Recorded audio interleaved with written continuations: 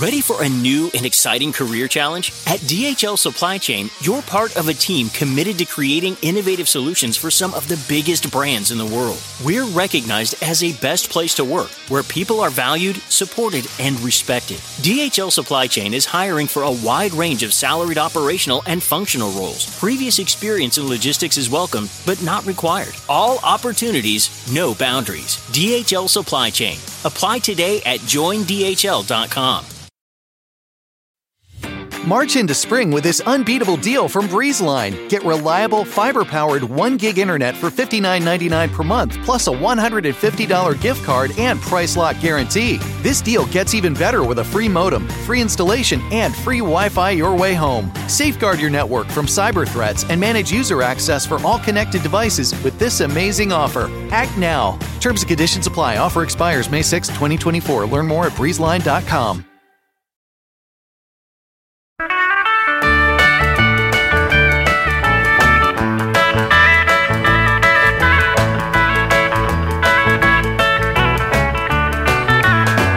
Hi, everyone. I'm Andy Richter, and this is the 3 questions. And I'm going to pose those 3 questions to one of my favorite people in the world today.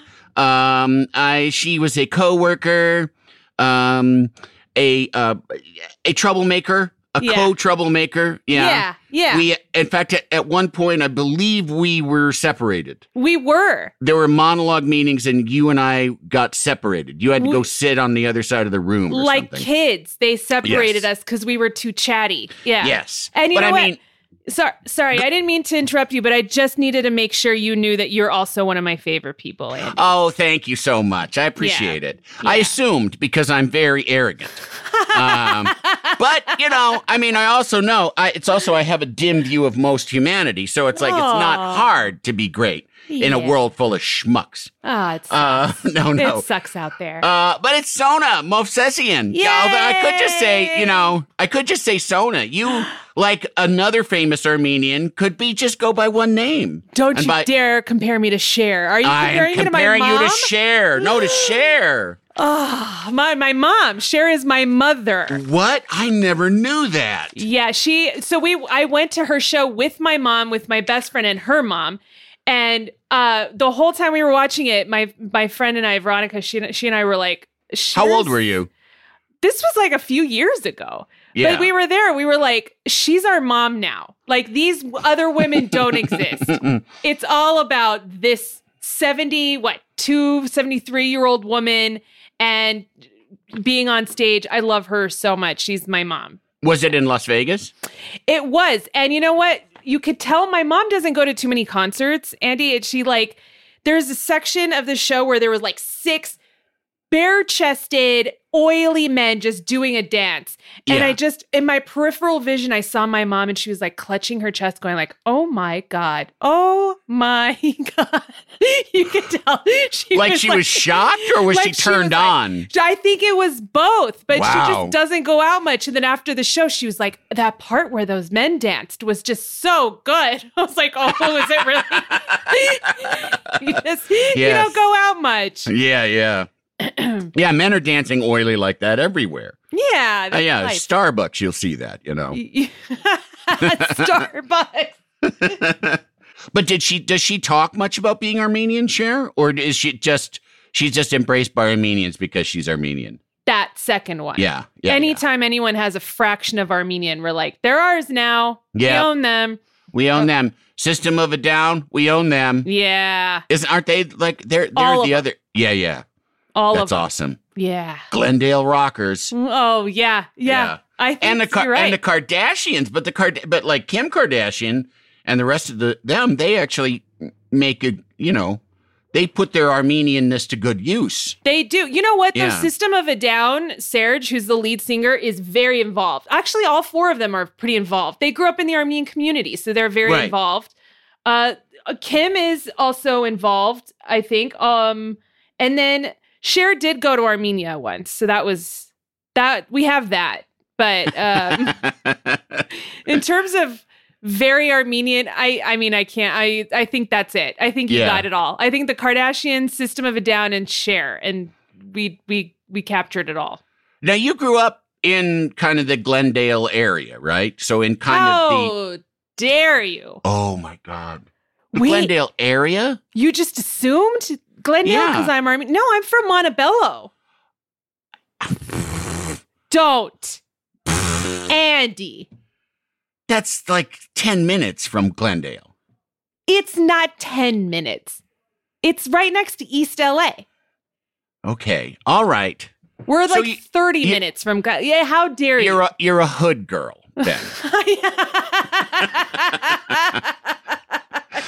I am kind of. Well, Yeah. no, but so you grew up, but I mean, but is there still like a pretty big Armenian community there? I mean, Oh, because- yeah. Yeah.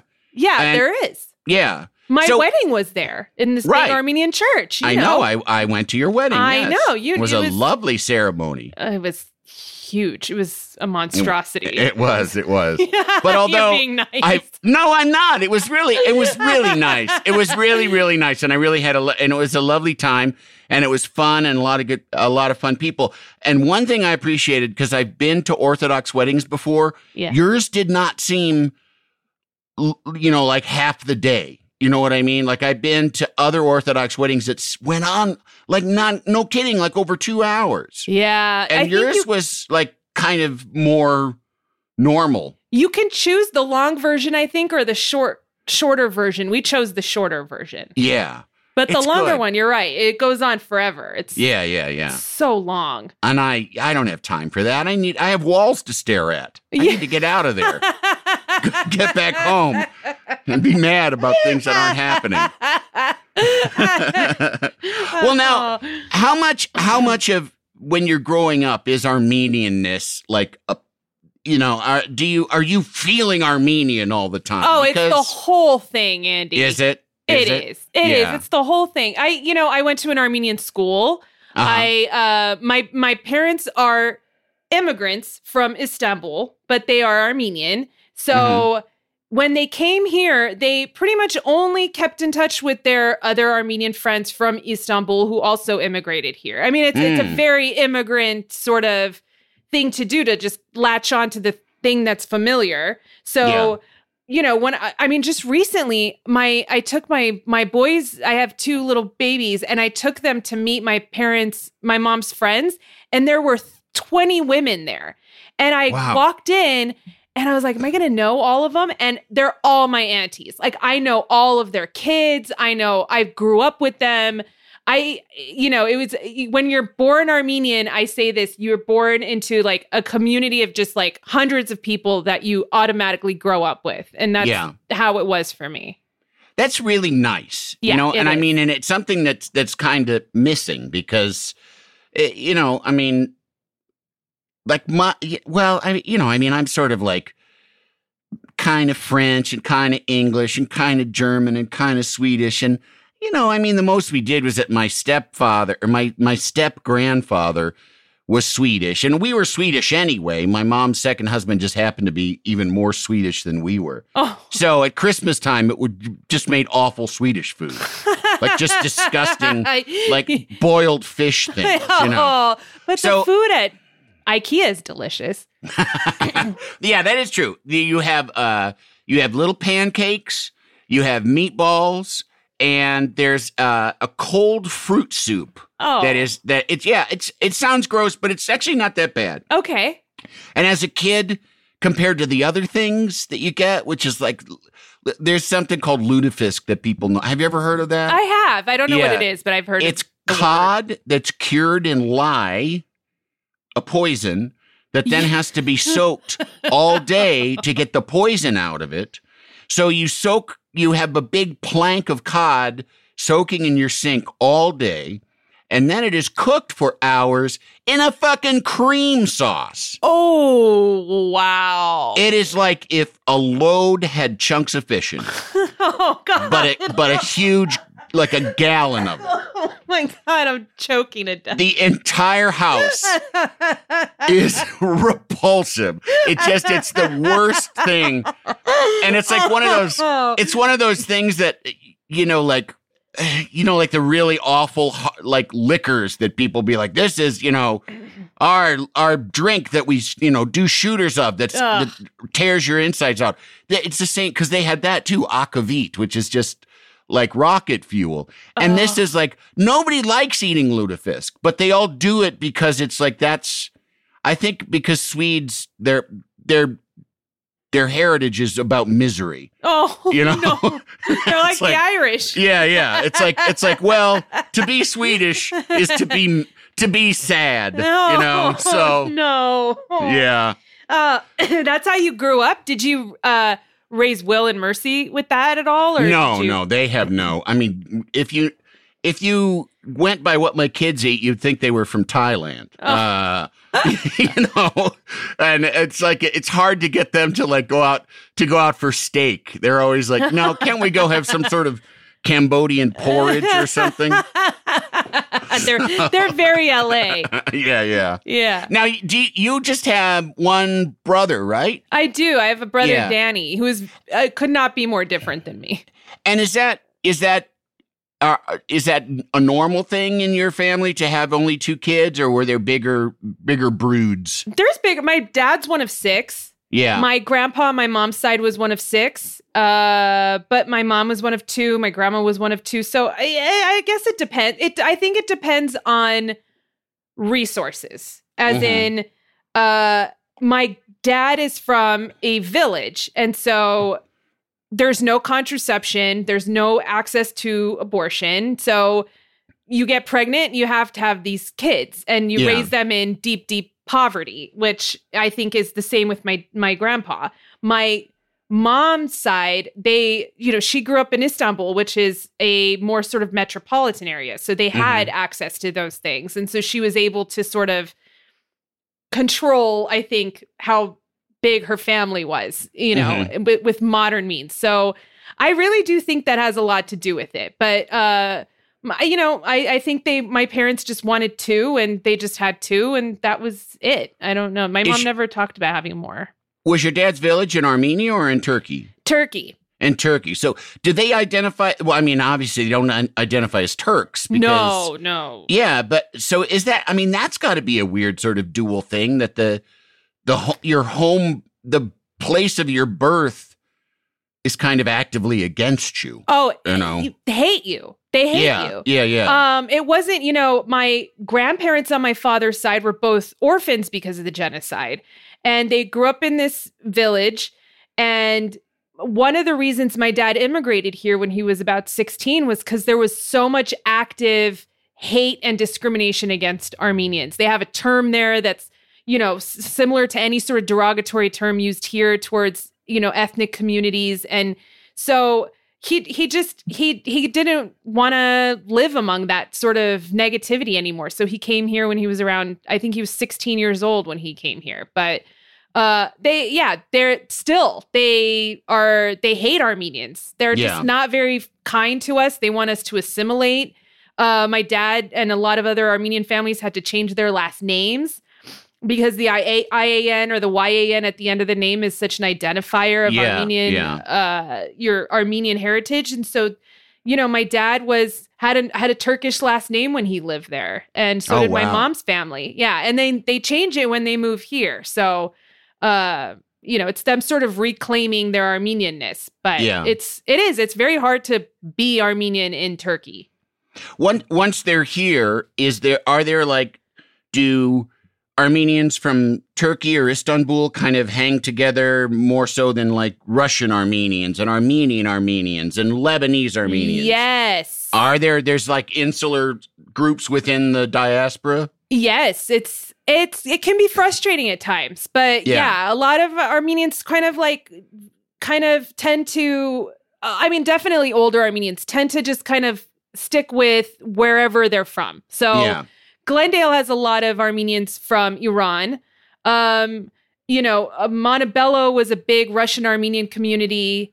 But my dad went there because it was, I think, one of the only communities in LA at the time in the 60s. And then there was a big community of Armenians from Armenia in East Hollywood, which is now, Little Armenia. Sure. So, they found where they were, and then they just kind of immigrated there. And do they judge each other? Like, or is it like always. it's like Turkish Armenians are not as cool as Armenians? Yeah. Really? It's such a frustrating part of the community because I think that, we tend to discriminate against each other, and we're so small. Like, we didn't earn that yet. I feel like you gotta earn all this. You gotta earn intra prejudice. Yes, you have to earn it. You have to be big enough to like do that. But there is this kind of like, oh, they're Armenians from Armenia. So like, one of the stereotypes is Armenians from Armenia wear tracksuits. Adidas tracksuits. Yeah. And so one of my friends bought my boys Adidas tracksuits as like a joke because my husband is from Armenia. Yeah. And so he embraces it because he knows that part of his community, and I think it's funny. Like we dress them up in it and we're like, they're getting in touch with their dad's side, and it's cute, but it's there. Also, I bet twin like 11-month-old boys in 2 Adidas tracksuits is pretty cute. It's so cute. I can't even. It's like you took an Armenian grilling with his Adidas tracksuit on and just shrank him. It's just like, I'll send you pictures, Andy. It's really cute. Yeah. Oh, that's great. Well, growing up, how do you end up where you are? How do you end up in show business? Do you know of anybody that's working in entertainment as you're growing up? Not a single person. You didn't either, right? I feel like you didn't either. Not at all. Not at all. Not a single in fact, when I told people in my family I wanted to work in TV, they were like, yeah, but you don't know anyone. Like, how would you do that? And I even think one of my relatives were like, you're not Jewish. Like, they, in their mind, oh boy, everyone who worked in entertainment was Jewish. And so they were like, how are you going to do that? You don't know anybody. You're not the right culture. Like, how do you break into something like that? And I don't know if you feel this way, but looking back on it, I don't know where I got the confidence to even think I could work in entertainment or television. Looking back on, even though I grew up in LA, I grew up in a very suburban area and no one I knew worked in entertainment. So I don't know how I was like, I'm going to work in TV. Look at me. And when did you start feeling like that? Like, were you in high school? Like, were you doing stuff in high school? Like, was there a TV station at school or like, or did they have communications classes? Were you kind of aiming that way, or were you doing theater or something? What were you doing in high school besides getting high? That's what I'm trying to get at. I was drinking so much and egging houses. I was that asshole. I was egging houses. Not even houses of people I knew. I just felt a thrill of throwing an egg at a house. And back then you're like, I don't know. Montebello is so much better now that you're gone. It really is. Yeah. But I think in college, I was like, I either want to work in movies or TV. And then I didn't have the patience I interned obsessively every single semester in college. And when I was in college, I was like, I either want to intern for a movie studio or a TV station. And I interned for a movie studio and I was like, this is slow and boring. I don't like it. And then I interned for NBC and I loved it. And I think that's where I was like, this is what I want to do. I don't know what I want to do in TV, but I want to work in TV. It's interesting because it is true. It is like, if you want action, movies are just, they take forever. But even among TV, like you and I ended up in the kind of TV where it's the most action. Yes. Because I did the Conan show, then I came out here and was doing sitcoms, and it made me bonkers because everything took weeks. Yeah. You finish a script, like a version of a script, you give it to them for notes, you wait 2 weeks, they give it back to you, you take 2 weeks to do it, you give it back to them. They're in fucking Maui or something. You got to wait for them. It's just maddening. And that's like one of the reasons why when Conan came crawling back to me to beg him to beg me to save him on the Tonight Show. No, when he came back, when he asked me to do the Tonight Show with him, I was like, oh, fuck yeah, just to make TV every night? Like, that's crazy. It's crazy. Yeah. And I used to tell people, and it would happen occasionally. I'd have a thought in the morning and it would be on TV that night. That's like, so cool. It's just... You're so goofy. lucky you got to do, because you've done movies, you've done sitcoms, and you've done a daily format. I don't think a lot of people can say that they've worked in all of those different types of, way of creating entertainment. I mean, I think that you're very unique that way. Thank Andy. you. Yeah, no, I kind of love it, and it's sort of like perfect for my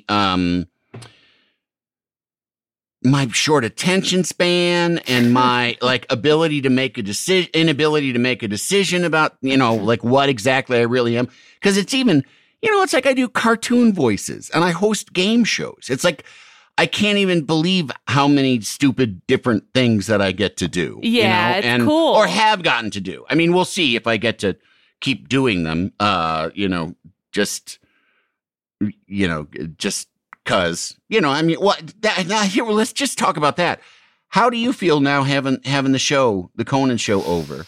I mean, are you still technically even working for Conan? I don't even know that. I am. So, Yeah. Andy, I was his assistant since he moved out here. So that's 13 years. Yeah. And I am so publicly his assistant that I think that it would be very difficult for me to just be like, all right, I'm done being your assistant. And also, I don't think I personally can do that. It's a very, I don't want to say a codependent relationship, but it is. It is. I'm not gonna lie.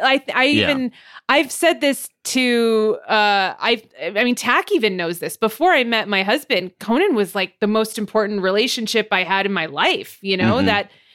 Sorry, Mom. Sorry, Dad. But he was like, I had to, I was constantly worried about his well-being. And there's still a part of me that is always going to be worried about his well-being. So, but David Hopping does most of his day-to-day stuff now, his scheduling and stuff. And he's done that since I had kids because I can't give Conan the attention and prioritize him the way that I feel like a good assistant should do. Right. So my job's evolved, but I'm still working for him. And then, now I'm on his podcast. So I do those are my two things now. And I like it. I like it because it's not very demanding of my time. I can work from home and it's fun. Yeah. And it is nice to work with people that you know and love and like. Yes. And, Yeah. I mean, people that make you fucking crazy from time to time, but including Conan. I mean, I'm not going to lie. That's who I meant. But I loved, whenever people talk about how they hated going to work on Mondays, I never felt that in all my years working for Conan, just going to work and seeing you and just seeing even going to the mono meeting. I loved that stuff. Yeah. I just really had such a good time working on the show and working with everybody on the show. Some of my best friends work on that. I met Erica and Megan through that show, and they're two of my best friends. So I loved it. Yeah, it is something that, I hope I don't really take it for granted, but it's something that I definitely do miss, and that I think I was always aware of it, but just how much laughing you get to do, how much just really...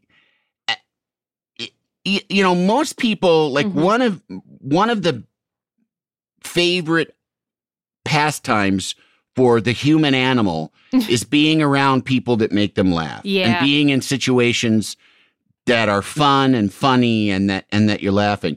And we got to work with not just funny people. It wasn't just the guys down at work are a riot. It was world class. Yeah. And I got to do that from 1993 on. I know. And it would at times, especially in the beginning, it would be hard. I'd come home to my wife and I would just be like, I have nothing left to give you. But they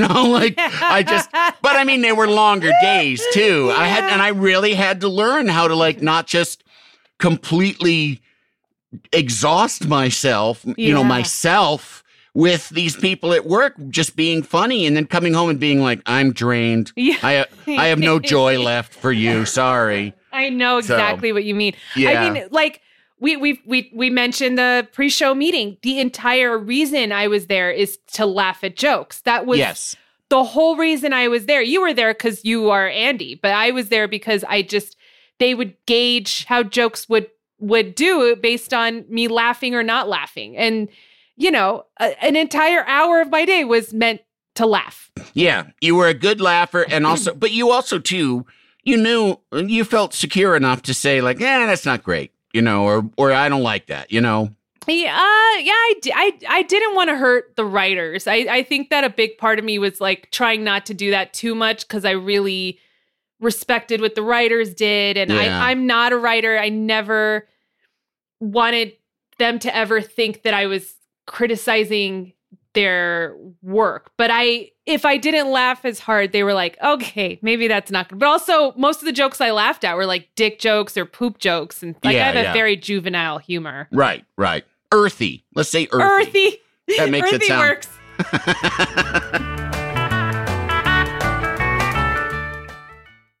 Rev up your thrills this summer at Cedar Point on the all-new Top Thrill 2. Drive the sky on the world's tallest and fastest triple-launch vertical speedway. And it's your last chance to get more fun for less with our limited-time bundle for just $49.99. Get admission, parking, and all-day drinks for one low price. But you better hurry because this limited-time bundle ends June 30th. Save now at cedarpoint.com. Hear that? It's the call of the Crave. And when the Crave calls, you know what to do. Try the $5 Bacon Bundle, because the only thing better than a White Castle slider is a White Castle slider topped with crispy hickory smoked bacon. So pick any two of either the Bacon Cheese Slider, 1921 Bacon Cheese Slider, or Chicken Bacon Ranch Slider. And also get a small fry for just $5 with the $5 Bacon Bundle. White Castle. Follow your Crave. Stay connected this winter with this unbeatable deal from BreezeLine. Get reliable, fiber-powered internet for just $19.99 per month with all-in pricing for 2 years. But that's not all. Your first month is on us. This deal gets better with a free modem and installation along with free Wi-Fi Your Way whole home coverage. Safeguard your network from cyber threats and keep all your devices connected and secured with this amazing offer. Act now. Terms and conditions apply. Offer expires March 3rd, 2024. Learn more at breezeline.com. Love the flexibility of working in all sorts of places? Well, working on the go seamlessly requires a strong network like T-Mobile. We have America's largest 5G network, so whether you're on a video call at the park or uploading large files at the coffee shop, we have the 5G speed you need. Whatever takes you on the go, T-Mobile's got you covered. Find out more at T-Mobile.com/network today. Coverage not available in some areas. See 5G device coverage and access details at T-Mobile.com. Can't you tell my love's a-growing? Well, let's backtrack to like what brought you to Conan. I mean, you were interning and then you worked at NBC, correct? I did. Yeah. I was a page. Uh-huh. I was an NBC page, but not the pages in New York are much cooler than the pages in LA. The pages in LA are like, Well, what'd you do? What was your life like as a page? Did you wear a little outfit? I sure did. Oh, fucking cute. Gross ass fucking gray polyester skirt with this stupid polyester blazer with this dumb peacock tie. Like I wore all of it. I hated it so much. Yeah. But nice on a hot day too. Oh, did you ever go to the NBC studio in Burbank? I'm sure you did. Back when they owned it. Yeah, but I mean, like to be on the Tonight Show or something, or yes. or some other show, or Ellen. There. Yeah. And I mean, because we did shows out of there, like. Oh, like we did and I think I don't know if it was the Tonight Show. It must not have been the Tonight Show stage. I think it was the stage next door. Uh-huh. But like there was back in I think it was in the 90s, we did a week of shows from LA. And I think it was the studio. My memory's terrible. Was it Johnny Carson's old studio? Because that was also there. Very well could be. Well could be. So that was my home base. That's where I worked as a page. So I would give tours of the NBC lot, which was really just the Days of Our Lives studio, the Access Hollywood studio, and then the Tonight Show with Jay Leno's studio would be like the grand finale. What a tour. It was what an exciting garbage. tour. Oh, it was so bad. But I looked at it from my perspective. I was like, why would anybody want to do this tour? Yeah. And then there were people who would come from all over the country, take the tour. Then when I showed them like the Days of Our Lives studio, they shit themselves. They were so, and you couldn't even go in. You couldn't go in because people were stealing props. So you had to stand outside the elephant doors and just kind of peer in. Oh, and wow. You know how sets are built where there's these giant walls, these wooden walls. Yeah. And you're looking at everything. the back of flats. Yeah. You're looking at nothing. But they were like, oh my God, this is where Days of Our Lives is shot. Like they could have spent their whole life savings for that tour just to get a glimpse of that. Like it is of Francesca's couch or whatever. I don't know, So anyway, so you're working there. Yeah. So I'm working as a page, giving tours, seating the Tonight Show audience. That was our job. And then getting cocaine for the people over at Access Hollywood. Exactly. Cocaine and hookers, whatever they asked for, we just got it. Or if you would offer yourself sometimes if you couldn't find anybody. So that was... In a pinch. In a pinch. Yeah. So that was what I did. And then I went on assignment, which is like a page job where you get out of your uniform and work somewhere temporarily. I did it in the events department. And they offered me a job. After my assignment was done, being in the events department.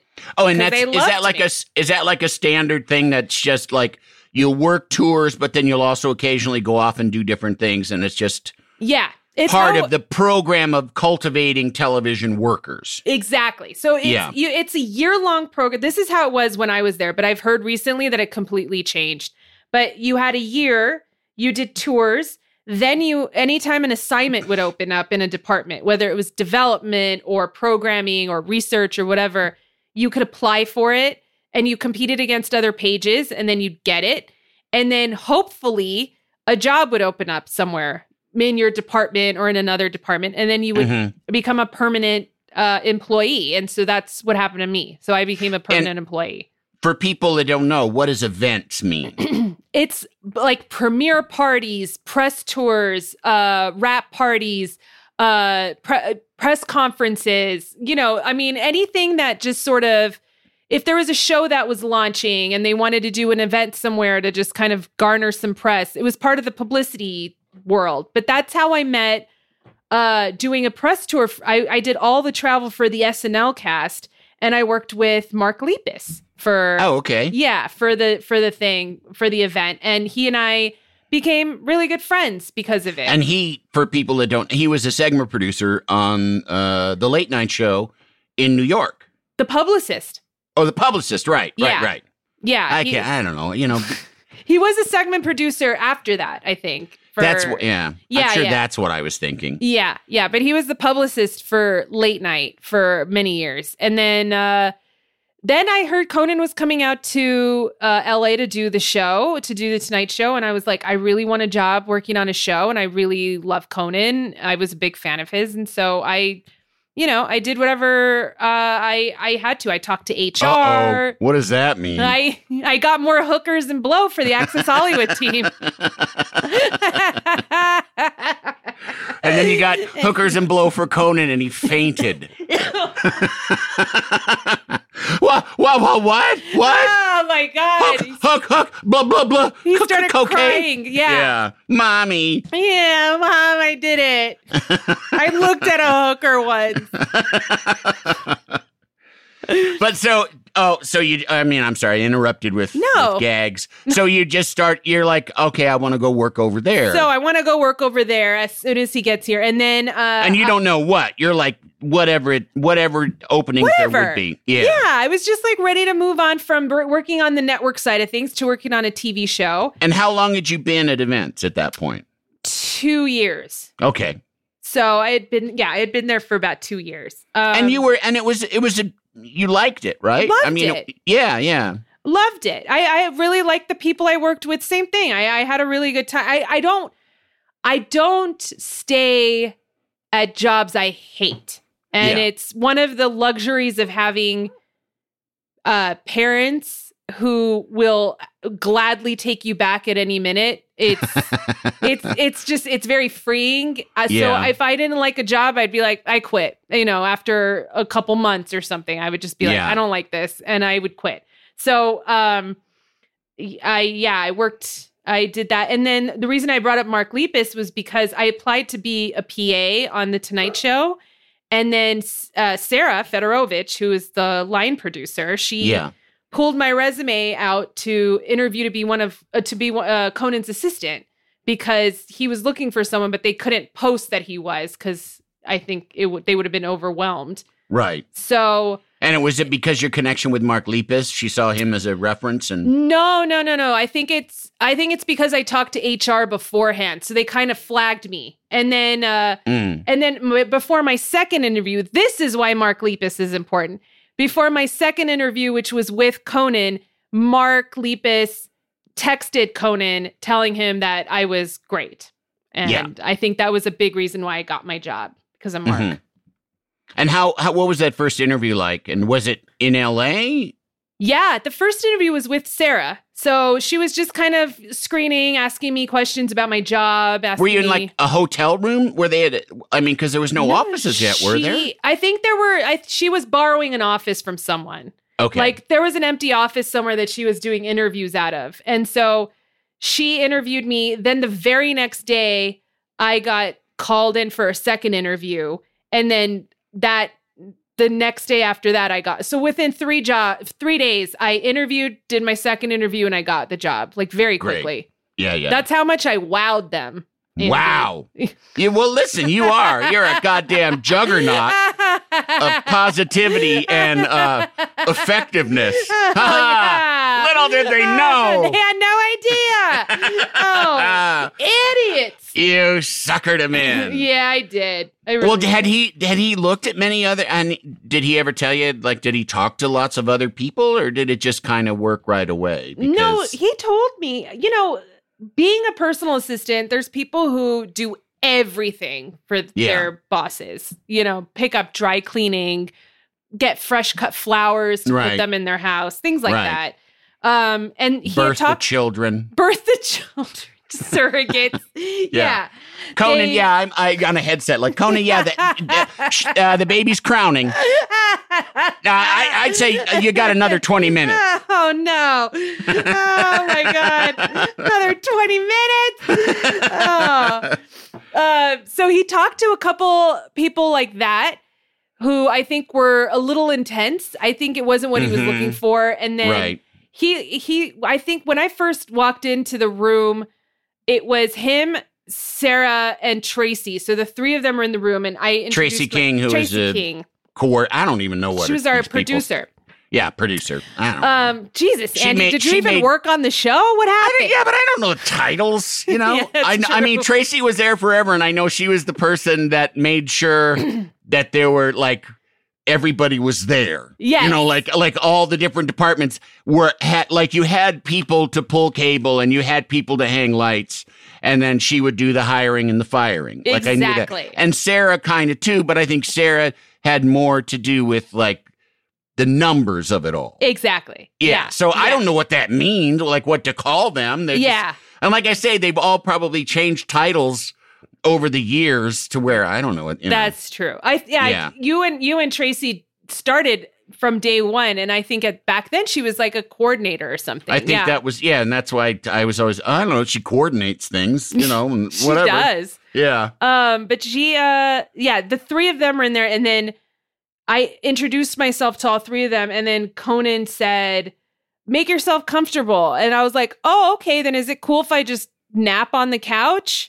I made a joke. Yeah. And I think that joke got me my job. I'm not even joking. It was that, and how, I think at that point too, Conan was just disinterested in the process. He just wanted someone who seemed competent, and he had so much on his mind. And I think that he he was like, okay, she made a joke. Let's hire her. Like, yeah. Yeah. Yeah. Well, I mean, you know, you are a very, and I think I've told you this before, like you're very comfortable in your own skin, and you always have been. And that's why, and I think I always told you, like, you were always great on camera because there wasn't a lot of difference between you on camera and you off camera, which is just, I don't know that you were like, that was a studied thing or something, or whether it's just like, it's just something that you just had. And it's a wonderful thing, you know? I do think it's, I don't ever feel like I have anything to lose, if that makes any sense. Like when we did a live show at the Wiltern recently, and there were 3,000 people there. And I've never been in front of audiences that big before. And someone was like, are you nervous? I go, not really. Because if it doesn't go well, it's not my name on the podcast. Right. I'm not like a professional performer. I'm happy to just slink back into obscurity and have nobody know who I am ever again. And I really do feel like I don't have anything to lose. And I think it's because this isn't something I like, you know, it's fun, but it also, if it goes away tomorrow, that's fine too, if that makes sense. So it is a lot of it's very freeing to realize that. Right. Well, I also think too, like, he's as TV people go, he's a unique person because he's I don't want, you know, like, because I have always felt like every talk show host that I've known is either nuts or miserable. Oh, that's kind of true, I think. You know, I mean, when you know them personally, they're kind of nuts or miserable. Like the one, and I mean, and Conan is, I would say, like, yeah, he's kind of nuts and miserable, but like not in a bad way. I don't know what that means. But you know what totally I mean? Understand what you're saying. Yeah. He's a very complicated guy. He's got like tremendous moods that it's like that he has to grapple with more than anybody else does, you know, and also like a tremendous amount of ambition and desire, and like just like he needs a lot to just kind of keep it going and feel alive. And he also needs a lot of attention. I mean, that's like people would ask me about our relationship, and I would say a lot of the time it's just like me going like, just please, just stop for like a minute. Just, you know, it's like, it's true. I mean, I was there, you know, I worked with him for 7 years before I had kids, but it's kind of like, it is at times like having him around is like having a kid. 'Cause it's like, yeah, okay, there he goes. Yeah. And you've heard it 1,000 times, and it's like, and just like, you just kind of have to tune out, and it's just like a squirrel on a treadmill, just running.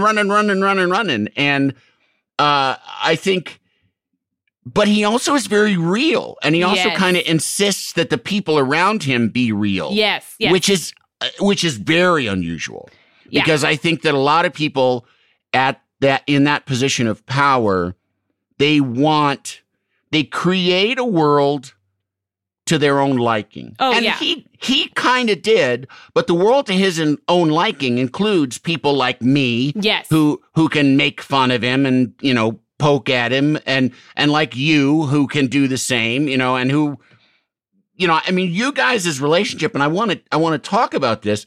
You guys were really yourselves around each other. Right. Yeah, we were. And to the point where you made each other crazy at times. Yeah.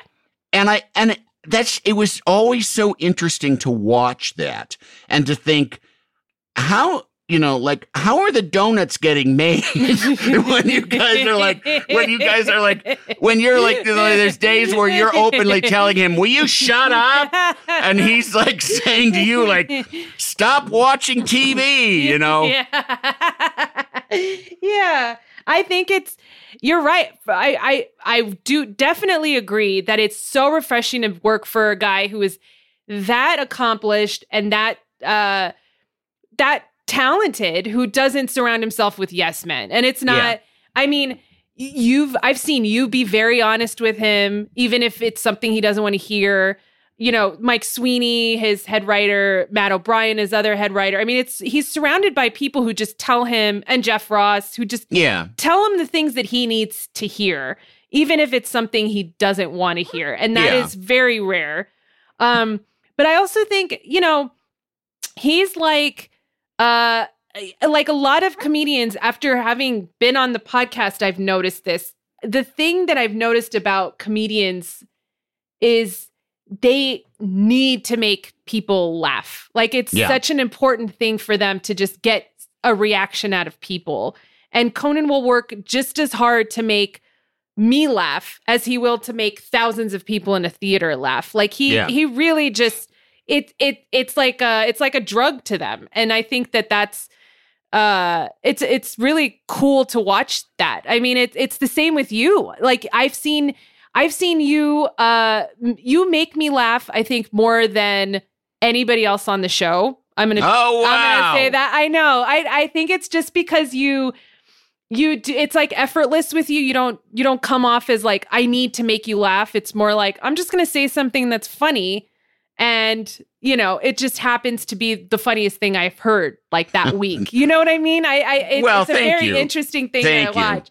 But for me, I really, it's important to have fun. Like, I have really, and I've talked about this before, my Aunt Pat, who you must have met at some point. Yes, I have. I've met Aunt Pat. When, like at a memorial service for her, and I didn't even think about saying it. I said, she insisted on having fun. And that was like, I think I learned that from her. And I really do think that that's something that I carry with me, and that it just is like, it's so, you know, my girlfriend and I went with her daughter to a pancake restaurant in Whittier the other day.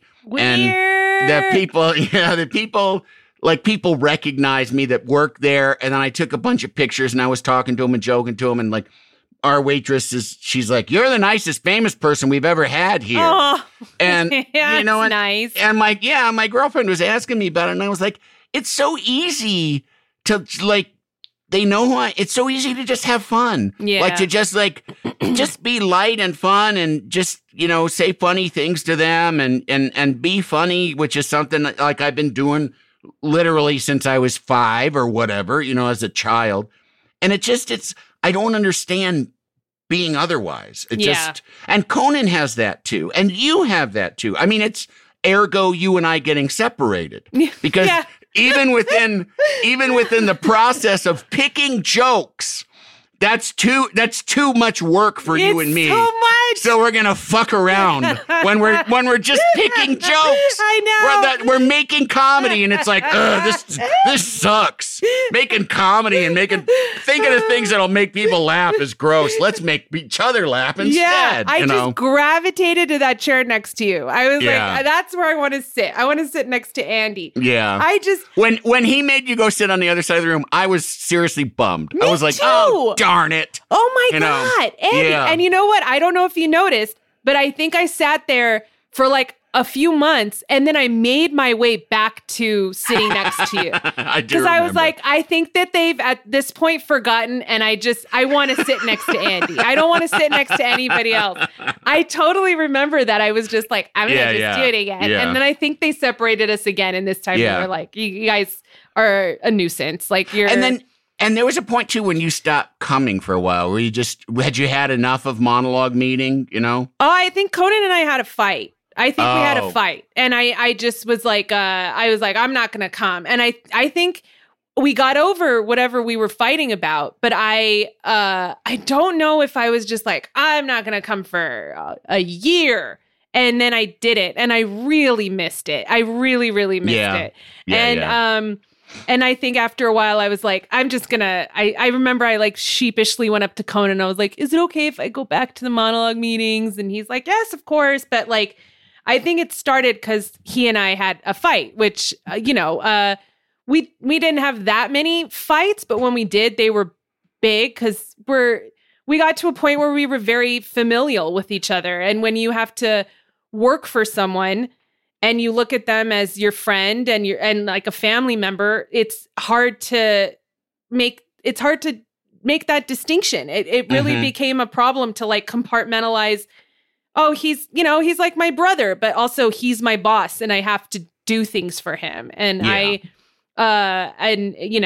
remember there was a point where I think I said something to him that was very out of line. And it's the closest I've gotten to like leaving the show because I overstepped a boundary that I forgot was there. And so, but we went back like family. We reconciled and it was fine after that. But were you when you say you left the show, did you feel like he was going to fire you, or you feel like you?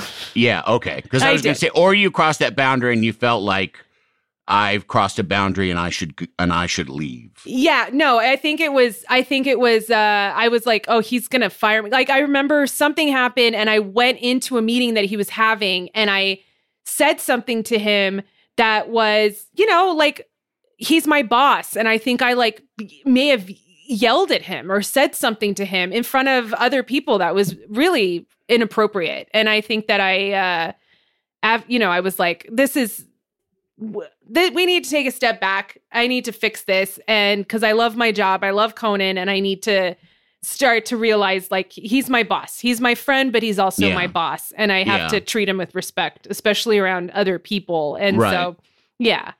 And do you think he understood? Because it's not just you assuming too much. It's like that you both kind of contributed to the blurring of those boundaries. And do you think that he understood that too? And so like he couldn't just be like, well, there's only one like I get to say and do whatever I want and tease you and like make jokes about and do literal like long comedy bits that are just insulting you and your ethnic heritage and your your shoplifting past and stuff, but I mean, I imagine he probably knew, like, okay, because that's the thing I always felt was you guys did not have, the borders were very blurred. Yes. And so that you both have to know, like, oh, if he says too much to me or if he said too much to you or you said too much to him, right?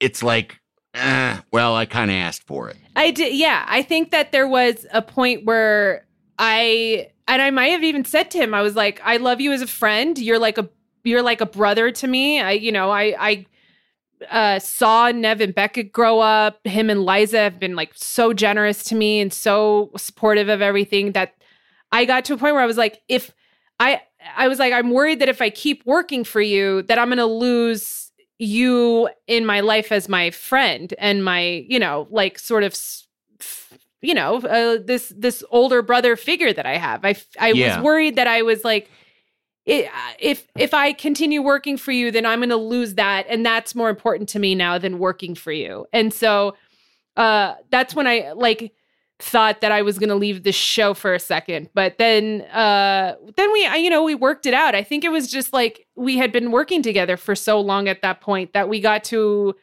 it's almost like a 7-year itch where I was just like, something big needs to happen, or we just need to fix this. And we eventually fixed it. And it is like, he is, we are close friends and he is very important to my life, but he's also my boss. And I think that I realized I have to be the one who doesn't lose sight of that, despite whatever he might do that like does blur a lot of things.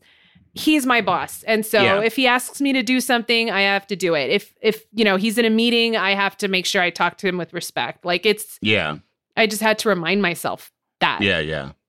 Cause I mean, his and my relationship goes back to 1993. Yeah. And there have been certainly times when we were kind of crabby to each other over one thing or another, and that's just life, it's and like that's family. Just Exactly. And it's like that you don't ever stop really loving each other, but I am, and also too, for him and me too, there is like,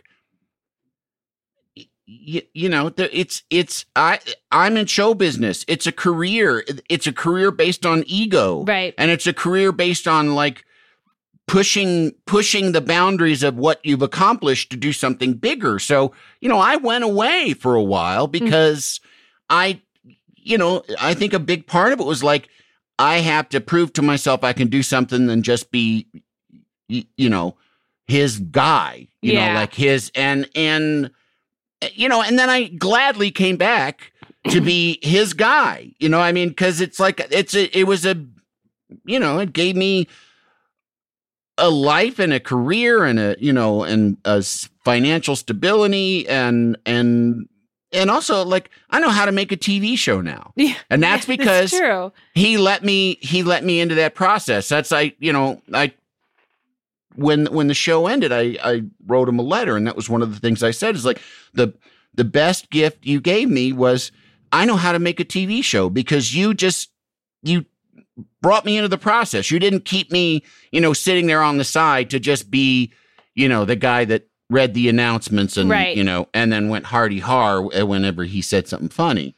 So, no, your chemistry with Conan. I mean, when Kumail Nanjiani couldn't make it on the show and I had to fill in for him as a guest. Yeah. It was an out-of-body experience to sit on a chair in between the two of you. I don't know if I ever told you that. I mean, I grew up like a lot of people my age, especially. I grew up watching you and Conan on TV. And so you guys are, like, in my opinion, the best late-night duo that's ever existed. And so when I, was filling in for Kumail as a guest, I remember just being like, I cannot believe that I'm sitting in between Andy and Conan right now, and that I know both of them very well, and they're friends of mine. And it was one of those things where I was like, I don't know how I got here, but I am so excited that I am here. It was just such a beautiful moment in my brain at that point. Yeah. Oh, I loved it. I mean, honestly,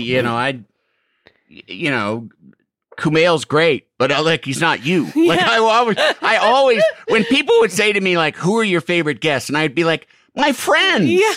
Like Andy Daly or Matt Walsh or Will Arnett or or Amy Poehler. Like that's like when my friends come on, that's all. I don't like Tom Hanks is there. Tom Hanks is a lovely guy, but he's not Andy Daly, Yeah, that's true. So, yeah, he's not you. Yeah, and you have so many cool friends. Andy, that list was just so cool. I know. I really do, don't I? You do. The hilarious thing is, though, that I don't see any of them anymore. That's part of old age, is I don't see any of them. If I had to list my friends, people would be like, who? What? Yeah. And you just listed the most legendary improv people. I mean, it's like, that's so cool. Well, yeah. Well, I mean, that's that's your world. That's where you came from. There was a rigorous casting process to be my friend, and these guys made the cut. I'm honored. Well, now let's talk about this book. Because that's, you wouldn't be here just to chew the fat. You're here for a reason. Yeah, I don't want to be here just to talk to you. Yeah. No, of course, I would do it even if I didn't have a book. But yeah, I wrote a book, Andy. I wrote a book.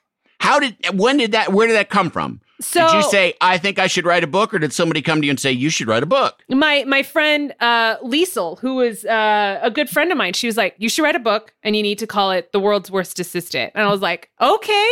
And then the next day, I told What is Liesel in publishing or something? Or is it just, or is she just one of the kids from The Sound of Music? No, I know. I forgot her name is Liesel. She was actually my college professor. Okay. She taught me, she was my speech coach, and she was my speech teacher, and then I joined the speech team because of her. And okay. We've kept in touch since college. She's, younger and cool, and she just like has really great ideas about she's one of those people who's just like, makes suggestions to you about things you should do. And you're like, yeah, why didn't I think of that? She's one of those people where you're like, it's good to have her in my life. And I love her. And she suggested it. And I was like, it was like something in my head was like, I should do that. That's fun. And I first needed to get Conan's approval because it's called The World's Worst Assistant. And I'm obviously going to talk about my time working for Conan. And he was like, I'm writing the foreword, send it to my agents at WME. And so he helped me get an agent. He wrote the foreword for it. So he was really supportive. I mean, I couldn't write the book if he wasn't, because I still work for him. And it would have been really awkward if he was I work for a guy. Yeah. So yeah, but it's a lot about my time working for Conan. It's a lot of the things that we talked about, which is like, there's always been sort of like a fish out of water kind of element to me and how I felt being in television and working in TV. So a lot of the things I got to do, like when we went to the White House Correspondents' Dinner, when I met Bill Clinton or Jimmy Carter, there was moments where I was just like, what is this? Like, how exciting that I get to do this. And I've always told myself not to get jaded by it, not to get too comfortable and think that I deserve to be there. So I've always had this like wide-eyed wonderment about my job.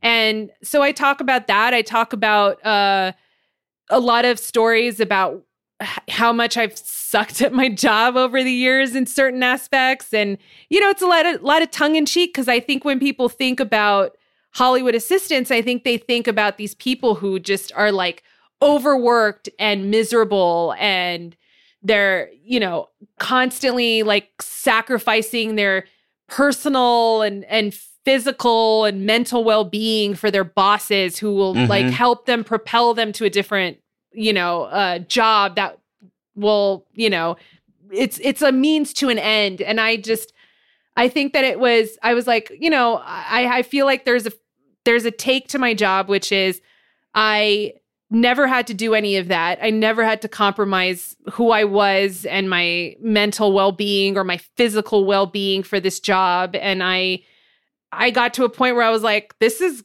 cool, so I don't need to go anywhere else. Like I'm fine being Conan's assistant for the rest of my life. And I think that it was like, that's the sort of angle that I wrote this book from, was this.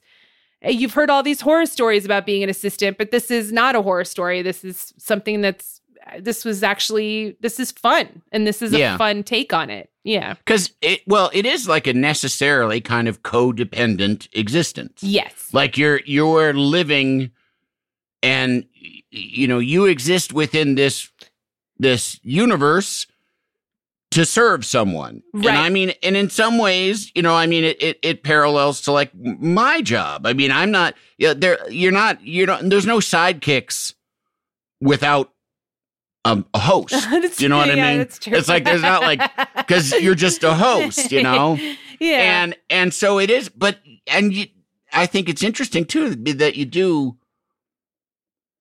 I think what people, the presumptions that they make about it are like in situations, and I mean the cliched assistant role that you were talking about is when you have to completely subvert yourself. Yeah. And you have to bury yourself. And that's not at all what, we're like, I was there as the sidekick to the guy who was the host. Yeah. Like it was always he's number one and I'm number two. And that's always going to be that way. And I'm absolutely fine with that. Yeah. Because there's a lot of number one. I've been number one, and there's a lot of bullshit involved with being number one that I don't really like and I don't want to do, Yeah. And that's refreshing. And that you feel that way, because I think that like when you get to a point in your career where you're like, I like this. I'm very happy where I am. I make a good living. I work with people I like, and I'm okay. I got to go make TV every day. I got to go make funny TV, have a real contribution, make a real contribution to this very funny show that I was very, very proud of and always will be. But I didn't know any network people's names. No, why would you? I didn't have to go to meetings. Yeah. It was like when there would be some event, in like Vail, where it's like all the network people are there and they want somebody to make them laugh for 10 minutes before we burn orphans or whatever they do. And I never had to do that shit. You know, I just got to come and make TV and go home. And so that was, I feel like I was getting I was getting the better end of the deal. Like there's a lot of stuff that he has to do that I know he doesn't even like to do, but he just does it because it's part of the deal. He has to. Yeah, I didn't have to, so it was nice. It was, but it's the fact that you recognize that, I think, it says a lot about you, because I think a lot of people in a lot of jobs get very stir crazy, and they're like, "What's next? What do I do next? What's my next thing?" And it's like sometimes it's nice to feel like, okay, I like this for now, like I don't need anything right away. I'm okay. Like, obviously it's not going to last forever, but at this point I am happy and this is nice. And I think that's cool that you recognize that, because I recognized it and it was very liberating for me. Yeah. Yeah. It's like, I like making TV. I don't need to be, and also as you get older, in at least from my position, as you get older, like the glorification of you as an individual, like that you realize like that doesn't really mean anything. Like that's not gonna. Yeah. I said there was one of the first really big, like kind of profiles of Conan, I think was in the New York Times Magazine, and it was like some writer that was there for like, it seemed like forever. and I think it was one of Conan's friends, because in the article, they interviewed me about Conan. And one of the things I said was, and this was kind of early on in the whole process, I said, I sometimes worry that, that he's going to get so caught up in kind of the bullshit I don't remember exactly how I worded it, but like, the more showbiz aspects of it. And then he's going to forget to have a real life, because he wasn't married and his life was kind of the show at that time. And I was like, I hope he doesn't realize that. I said, because, and then what I said was, because having met David Hasselhoff 15 times isn't going to keep the ghosts away when you're in a nursing home bed. Oh my God.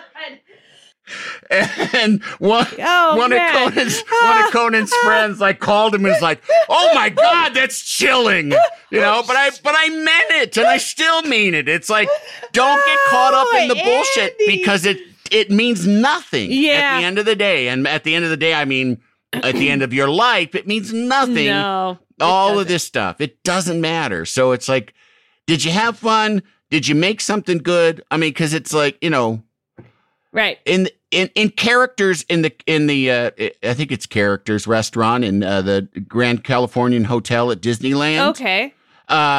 They have. I don't know. I've never been there. It's all like bullshit kind of arts and crafts. Kind of like the whole hotel is like California Arts and Crafts, Frank Lloyd Wright.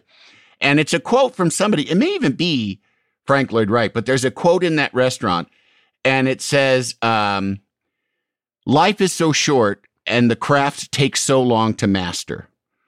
And for a restaurant where you meet Chip and Dale, that's pretty fucking profound, And I kind of look at it that way. It's like, if you get good at your craft, you've done it. Yeah. Like, that's what we're here to do. And I think, that's whether your craft is taking care of Conan O'Brien or, being a game show host, cartoon voice person like me.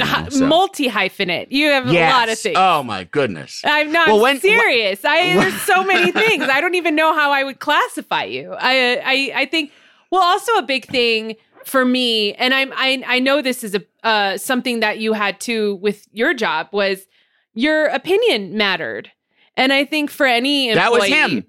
That was him. Yeah. That was Conan. Like, right. He let my opinion matter, Yeah. And I think that for any employee in any job, no matter what you do, no matter what position you are, you are much happier at your job if you feel like you are valued at it. Yes. And I think that I felt like I was valued at my job. I know you felt you were valued at your. I hope you did, but absolutely. Yeah, absolutely. And I think that that makes a huge difference. I mean, It could be for anybody. I think that like I worked at Burger King as my first job, and I remember the cook in the back who was making the burgers. Like everybody was so nice to him because he was such an important part of the operations, and you could tell he just enjoyed what he did. And I think that could be for any job anywhere, was that if you make someone feel like they're valuable, no matter what position they're in, they're going to enjoy going to work more. And that was a big part of my job, why I love my job so much. When's the book come out? July 19th. You can pre-order it now. I have. People pre-order it. Yeah. Push pause on this and go pre-order it. Yeah. Stop listening and go pre-order this book. Because it does matter. Yeah. I had a lot of fun writing it. It was nice to look back on it and look back on my job and just kind of, I think you should write a book, honestly, as for what you've done. I mean, I can't imagine the stories you have. If I have some fun stories, I can't imagine the stories you have, Andy. Sometimes I feel like I have to wait for people to die before I can write the book, so. Yeah, I get that. So, yeah. So it means I got a lot of murdering to do. Time to do some murdering. Oh, well. Well, thank you so much. It was really a joy. Yeah. Okay. I mean, we can't go on forever. I know. I mean, because it's like, there's the aspect of like, what's in your future? But I mean, is there anything beyond what we talked about? Like that's, you're going to raise your beautiful boys. Yeah. That's my priority now. I mean, I think work-wise, I stopped stressing about work. Thank God I stopped stressing about like, what's the next step? What am I going to do? I've been very like, I'll take whatever comes my way and I'll just see how that goes. And so, but now my priority is obviously my kids and my family and, just making sure I am around and hang out with them a lot. Yep. And, and remembering where all the bodies are buried. Yeah. Yeah. Sorry, Conan. I know where they all are. Yeah. And there's going to be more once I help Andy murder. Yeah. So he can more write murdering. His book. Yeah. Yeah. Well, thank you, Sona. I love you very much. I love you too, Andy. I love you so much. And this is so much fun. Very happy to see you. Thank you. And thank all of you out there for listening. And I'll be back next week with someone that's not going to be as much fun. No. They're going to suck. I've got a big, big love for you. The Three Questions with Andy Richter is a Team Coco and Earwolf production. It is produced by Lane Gerbig, engineered by Marina Pais, and talent produced by Galitza Hayek. The associate producer is Jen Samples, supervising producer Aaron Blair, and executive producers Adam Sachs and Jeff Ross at Team Coco, and Colin Anderson and Cody Fisher at Earwolf. Make sure to rate and review The Three Questions with Andy Richter on Apple Podcasts. Can't you tell my love's a-growing? Escape to Ocean City, Maryland, and discover a place that just feels lighter, where every day feels like Saturday and French fries are a food group, where flip-flops are always in fashion and seafood is always in season, where the boardwalk is bustling and the beach is right outside your door, where you can rise with the tide and feel like a kid again. Ocean City, Maryland, somewhere to smile about. Book your trip at OCOcean.com.